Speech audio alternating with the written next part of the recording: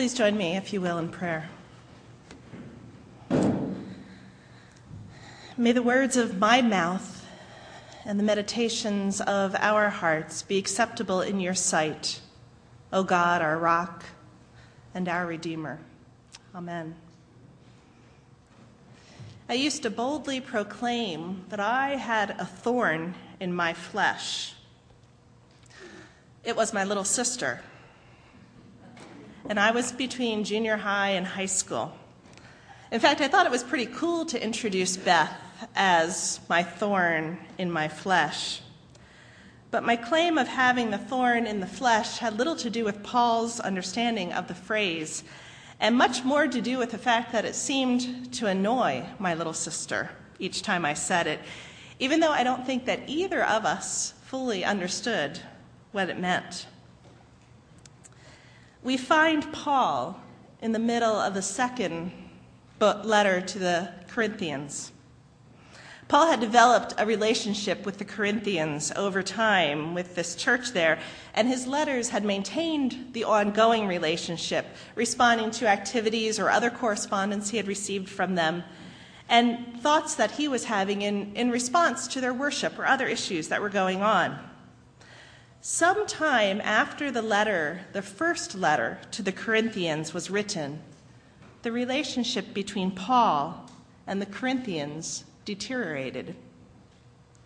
We don't know why exactly, but it makes an important difference when we read this second letter to the Corinthians. Things weren't going so well with Paul in relationship to the Corinthian church. You see, Paul's ministry as an apostle, as a preacher of the gospel of Jesus Christ, was based not on having been a disciple of Jesus, somebody who had touched and talked with Jesus, who had been there in person with him, like Matthew or Peter or Mark or John or James or any of the original 12 disciples. So to the Corinthian church, Paul actually suffered in comparison to the original disciples, in that he never saw Jesus in the flesh. But Paul depended on a vision, on the call of Christ for his authority. So when we read these first few verses of chapter 12, and we read about this kind of crazy, unexpected vision, it begins to make sense to us. Because what's happening in the church of Corinth is that other people there are claiming to have had visions, that they are boasting, that they have seen visions, that they have authority in Christ. And perhaps their visions paled in comparison to Paul's authority in Christ. So Paul, realizing that he needs to build his credibility with this group, cranks it up a notch in this part of the letter. And the passage in chapter 12 describes a man telling about his magnificent vision. And here's where it gets interesting, because the story is in third person. So if we were just reading along in this book, in this chapter, this letter, and we're thinking, why on earth is Paul putting this in? But all biblical scholars are quick to point out that this third person to whom Paul refers is actually Paul himself. I don't know exactly why he doesn't say that, but to biblical scholars, they tell me that that's pretty obvious. And so Paul is writing in third person about himself to a culture in which heavenly journeys are often ones that confirm divine approval and authentication. So if the Corinthians, the people of the church of Corinth, embrace the notion that visions and revelations are important indications of genuine apostolic standing, then what Paul writes in this chapter 12, what he writes to the Corinthians boosts his credibility with them and actually would have been received quite impressively, with hopes that surely this strange relationship between Paul and the Corinthians would be softened. But to make sure that this newly claimed authority and credibility of Paul would not make him appear too lofty or too proud, Paul points out that even with this apostolic divine intervention here of this appearing before God in the heavens, Even with this type of revelation, even with this divine approval, Paul has a thorn in the flesh, something that makes him weak or distracted or frustrated. Now, the question that has always stumped biblical scholars for decades, centuries, and more is, what was Paul's thorn in the flesh? Every single commentary that I read about this, I almost began to chuckle because the same thing kept coming. They would all give a list of what potentially could have been Paul's thorn in the flesh, and almost all of them composed of the following items, give or take a few. It could have been epilepsy, hysteria, depression, headaches, eye problems, or maybe leprosy, or maybe one commentary said malaria. But then they all would say the exact same thing. Truth be told, we have no clue what it was, nor can we. Paul never tells us what it was. We don't need to know. What the problem is, and that doesn't seem to be the concern with Paul of actually what the thorn in the flesh is, at least not enough that he needs to tell the church at Corinth. Whatever the thorn is, he keeps it simply from over-elating himself through these many revelations that he has, some of which are incredibly grand. So Paul says he takes this thorn in his flesh and he appeals to God 3 different times, and he says, God, take it away from me. God, take it away from me. God, take it away from me. And it wasn't. What Paul got as an answer to this kind of appeal was not a removal of the thorn as he had requested, but instead an assurance that the Lord's grace is sufficient and that the Lord's power is perfected in weakness.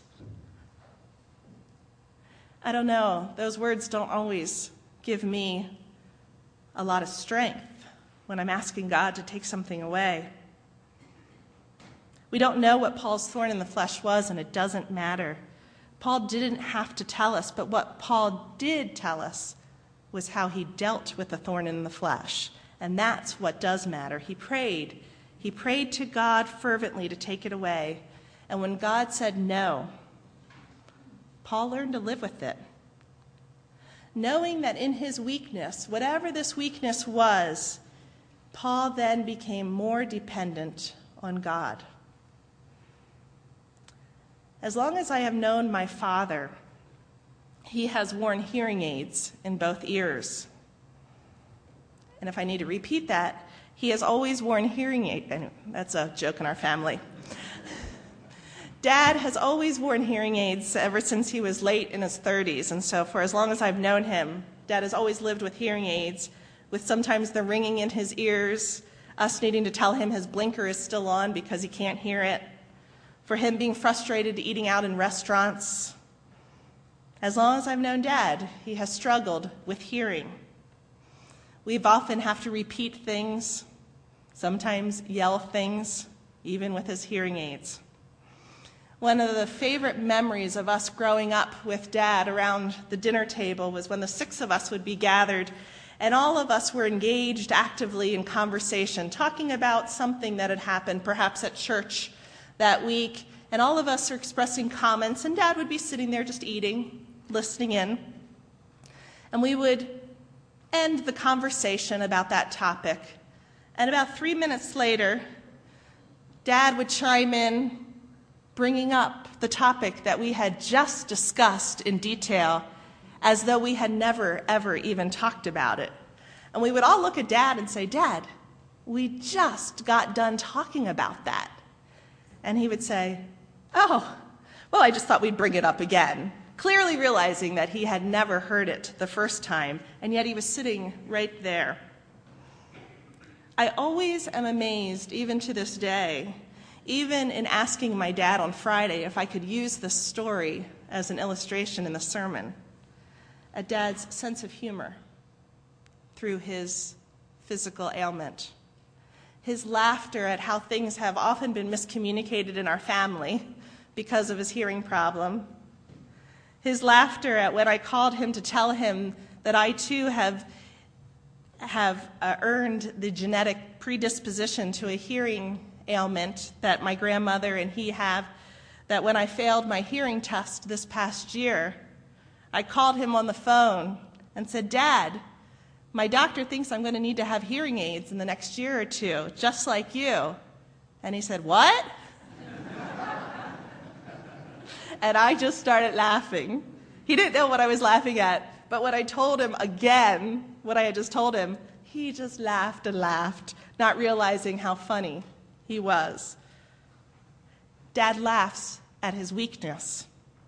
And even though I am fearful of losing my own hearing like my dad, he has taught me how laughter helps him in his weakness. And it is in that weakness that I see his strength. Boasting in weakness does not mean an occasion for copping out, for doing little, for ignoring others, or doing nothing. Our weakness may allow us to acknowledge accomplishments without getting too carried away and without thinking too highly of ourselves to admit our failure, insults, or difficulties, without losing perspective and falling into despair. We all have our own thorns in the flesh. Some of us feel like maybe we have more than others. And like Paul, we could sit here and feel sorry for ourselves or guess what each other's is. But like Paul, I don't think that knowing what each other's is really all that's important. What's important is that we know what our own thorn is and that we acknowledge that thorn with God. And we pray. We pray like Paul did fervently for it to be removed. And if it isn't, we live with it through grace. Maybe you haven't been thinking about your thorn in the flesh recently. Maybe you've suppressed it or ignored it or hoped it would at least go away. Or maybe it's there each morning to greet you in whatever fashion, ready to overtake you once again. Your thorn in the flesh may be your desire for more stuff in your life. It may be an inappropriate relationship you're having with another person. It may be an addiction to food or alcohol or prescription drugs or pornography. It may be your codependence on someone else. Maybe hypocrisy. It may be overwhelming financial debt or fear of failure or negative self-talk or your unwillingness to forgive someone in your life. It may be diabetes. It may be a dysfunctional family. It may be headaches, loss of eyesight, cancer, or lack of self-esteem. You don't have to tell us what it is, but you do have to name it to God, and you have to ask for it to be removed, or it will overtake you. And if it is removed, we give thanks to God for that. And if for some reason in God's wondrous plan it isn't removed, because removing a thorn is difficult, it is tedious, it takes careful attention. It's not done casually or quickly, but rather with great care and with attention. But if for some reason the thorn is not removed, then we pray for God's strength to be known in our weakness. Could it be that at our most depressed, our most incompetent, our most wounded, our most unlucky, our most vulnerable moments, we are somehow closer to the strength that belongs to us as children of God? Going home or a homecoming is supposed to be a really wonderful occasion. Jesus was going home, finally, to Nazareth, after having attracted crowds and crowds of people, interested strangers throughout all of Galilee. He had been healing the sick, raising the dead, calming the storms, appointing disciples, and driving out evil spirits. He had been busy, but the crowds had been growing. And so here he was in his hometown of Nazareth on the Sabbath, and he was surrounded by his disciples, and he began to preach in the synagogue. There was a significant number of people there that day, and they listened. And they were amazed. But they weren't amazed in the same way that the people in Galilee had been amazed. They weren't amazed in the same way that Jairus was when he knelt down to Jesus and asked Jesus to come heal his dying daughter. They weren't amazed in the same way that the leper was when Jesus cured him and told him, "Don't go and tell anyone what I had done." Instead, the leper went away in amazement and told everyone, spreading the good news of the healing. No, Jesus' hometown folks weren't amazed in that way. Instead, their amazement was quite different. They asked, "Where did this man get these ideas? Where did they come from? Where does he get these things? Where does he claim to have this kind of wisdom, this kind of knowledge? Isn't this the carpenter that we used to know? The one that helped Uncle Daniel get his dining room made and set up? Isn't this Mary's son?" I never would have guessed Mary's son, that quiet, meek, mild, obedient Mary would have a son that would be so audacious and bold like this. Is this the Jesus that used to play with our Tommy and Joanna in the town square? Is this the same Jesus? And Mark writes in the gospel that they took offense at him. And amazingly, he could do no miracles there for them, except lay his hands on a few sick people and heal them. And then Mark writes that he, Jesus, was amazed at their lack of faith. Timothy Shear says, when one is weak and fully aware of his or her utter reliance on God, that is when he or she is strongest as a person of faith. It is in our weakness that we find our faith. It is in our weakness that we realize our need for others and for God. It is in our weakness that we realize we cannot do this alone, nor should we do this all alone. And so we gather together each Sunday as a body of believers to remind each other of our companionship on this journey of faith. Henry Nouwen wrote, "A Christian community is therefore a healing community, not because wounds are cured and pains are alleviated, but because wounds and pains become openings or occasions for a new vision. Mutual confession then becomes a mutual deepening of hope, and sharing weakness becomes a reminder to one and all of the coming strength." It's easy to see other people's strength in their weaknesses. I mean, look at Moses' desire to not lead due to his inability to speak well, or Queen Esther's fear in approaching the king for her people, or even Jesus on the cross. We can see how their strength came out of their weaknesses, but it's often harder to see our own strength in our weaknesses. Malcolm Young writes, "Often the closer I am to real pain and real weakness, the harder it is for me to see evidence of God's strength. I wonder how often we ever see that God's power is perfected in our more ordinary moments of weakness." And yet there are moments of deep weakness for all of us, moments that seem to have no happy endings, only bitterness and despair. In such moments, how do we see evidence of God's strength becoming perfected in such a weakness? Young continues to write, "How can we return to Paul's boasting of his weakness without some sort of sense of bitterness? Where is the perfection of God after all? When one begins to talk about religion, it's too easy to forget about the cross. We can be too apt to believe that religion is only for making us feel good, rather than an honest search for truth and for God. We forget that even Jesus could do no deed of power in his hometown. Even for him, religion involved more than merely having his own way." We are so accustomed in our culture to expecting everything to turn out right, and if it doesn't, well, then we'll just hunker down, we'll pray harder, and we'll make it right by working harder. We live in such a proud, can-do sort of society that we often think that what matters religiously is only what we can do for others. But there's more to being Christian than doing good works. It's submitting to God's refining first.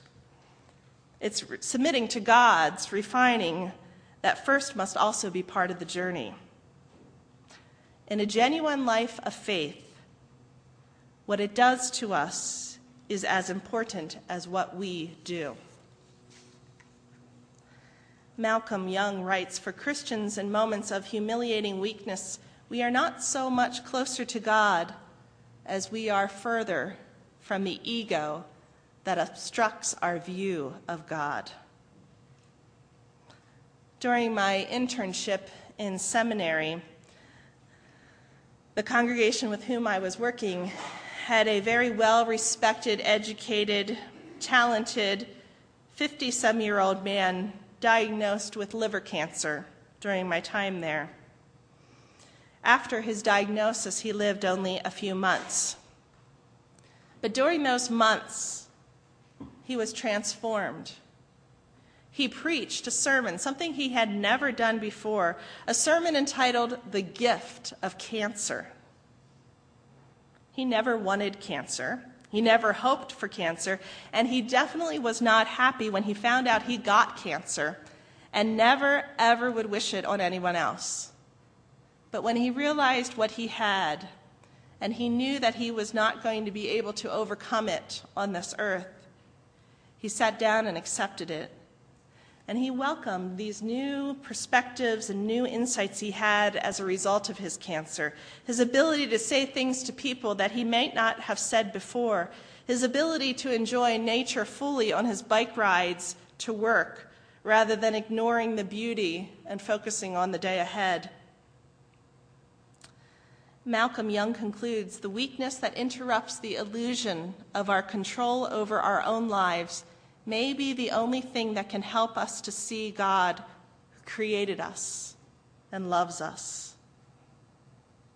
When we accept our thorns, painful as they are, and our energy to hide them, to fight them, to defend ourselves against them, and to eliminate them, it frees us to focus less on ourselves and more on God. God didn't make any of us perfect. We all have our thorns, some visible, some invisible, some prominent, some barely noticeable, some physical, some emotional, but they are a part of us, part of how God created us, so that in them and through them, we are not self-reliant on the greatness and on our own ego, but rather in our weakness, we are made strong in Christ's love for us. Now that is amazing. Amen.